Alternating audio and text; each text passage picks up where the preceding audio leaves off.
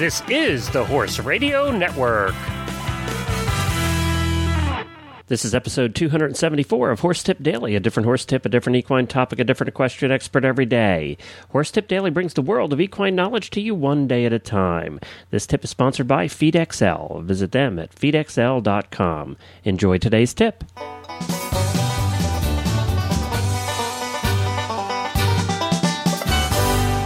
Hi, Glenn the Geek back with you from Lexington, Kentucky, and welcome back to Horse Tip Daily. Well, today we're very excited to have back with us our friend Darley Newman. And of course, she doesn't need much of an introduction. She is the star of the PBS show Equitrekking, and she does that show about traveling all over the world, riding in different places, and doing all kinds of cool stuff. And Darley comes on with us every once in a while to give us travel tips. And we thought, since it was coming on to fall and winter, a lot of people like to go to warmer places in the wintertime and do some riding. Well, that's part of what we're talking about today is the vacations and how to pick them. So we're going to bring Darley on here shortly to talk about that. But first, I want to talk about your horse. And you know, you need to keep your horse healthy. And one of the things that we always worried about as horse owners is, are we feeding them the right stuff? Are we giving them the right supplements? Are we giving them too much or too little? Well, you can find all of that out at feedxl.com. FeedXL does all the smart stuff that it takes to formulate and balance a horse's diet. It takes all the science and math that a doctor of equine nutrition learns and makes it all super easy and fun for you to use. Just plug in a few simple details to see if your horse is having his nutritional requirements met. It's sort of like having your own personal equine nutritionist. You can, using the details about your horse, it only takes a couple minutes. You head on over to FeedXL. You fill in the details about what your horse is currently eating now, his weight, and all of the details about your horse. And they do some calculations, and they give you some nifty charts and graphs to read all about whether your horse is having too much of something or too little of something, the excesses and deficiencies in his diet. You can find that all out by going to feedxl.com, and you can feel confident that you're feeding your horse the right stuff from then on. And of course, you can go back and check it as his needs change over a period of time. You can just re-enter some of the information, and you can keep an eye on him or her going forward. So check on feedxl.com, put in the information, and learn about your horse's nutrition. And now let's say hi to Darley. Well, hi, Darley, and welcome back to Horse Tip Daily. Hi, Glenn. How are you? Good. So you're in country right now. It's always fun to talk to you when we actually can, and you're not in the middle of a desert someplace. I know. You know, it's a little harder out there in the field. We have I don't know if you've ever met him either. We have an expert that comes on Horse Tip Daily, and I just recorded some tips with him the other day, and he's a delightful man by the name of Scott Trees. He's a professional photographer and one of the most well-known in the world, on the horse world, and he travels the world all the time. He's never home. But he comes on. Every time he gets home, he emails me and says, let's do some more tips. He does photography tips. And he has traveled to most exotic places. One of the gigs he has is actually photographing all the rooms of the palace in Dubai. Oh, cool. He was hired to do that, and he goes over there for 6 months at a time because the place is like miles big. It's taken him years now to photograph every wall, every room in the palace. Isn't that a cool job?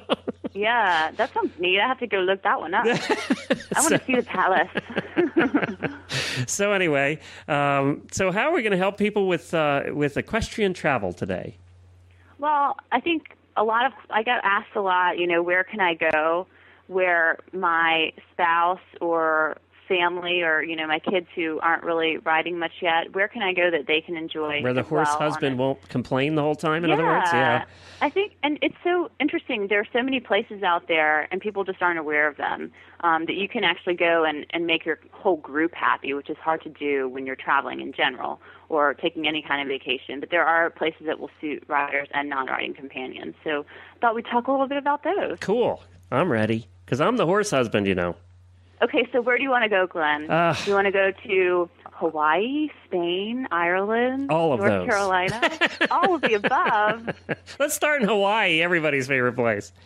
Well, the Big Island is great, and so is Maui, actually. You can go to either place and do an equestrian vacation. We have 2 self-drive tours, So you can actually stay at a resort and do different rides during each day. And what I think is good is when you're on Hawaii in general, as you know, there's horseback riding, but there's so many other I was going to say there's lots to do. Probably people know less about the horseback riding than anything else. I know. Yeah. And, I mean, you can go surfing, you can take surf lessons, you can go hiking, you can Lots sit of by golf. the pool, swim with we did outrigger canoeing, which was amazing when we were there. And just, there's so many different things. So I think that's a good place where you can combine interests. And who doesn't want to go to Hawaii? And now, when you ride there on those vacations, can you actually ride on the volcanoes and stuff? Oh, yes. That's actually one of my favorite rides is on Maui. You can ride into Haleakala Crater. So you ride into the crater of a volcano. Wow. And I mean, that's a once-in-a-lifetime ride. And you are covering a lot of ground on that ride, and the elevation changes quickly. So I think it's a good one to actually be on horseback for. I mean, a lot of these are, but that one, the horses are so fit. I mean, you try and hike in and out of that canyon, and I'm like, that's going to be some hard work, let me tell you. Now, and that's one you've done actually on equitrekking as well? Yeah, we filmed on both islands, and what's neat about Haleakala, too, is one side is the volcano, and then on the other side, it's a national park. There's an area of rainforest.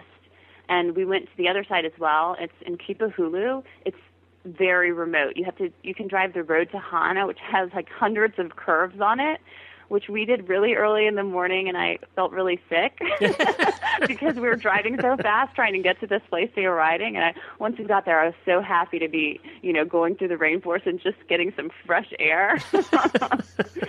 But that's another fun one because it's totally different than the other side of the park. So you see something that's different. You're in TV. You always see these adventure shows with the star of the show trying to climb the mountain and everything. And then I think about the poor sucker cameraman who's even out there further, who he really has a bigger job than the host. I'm not saying that in your case, but when you do see these, you have to think there's a cameraman filming that somewhere.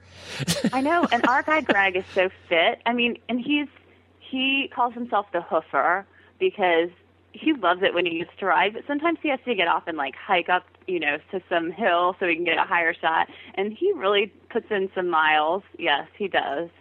Yeah. He's not always happy about it. No, I bet. I bet.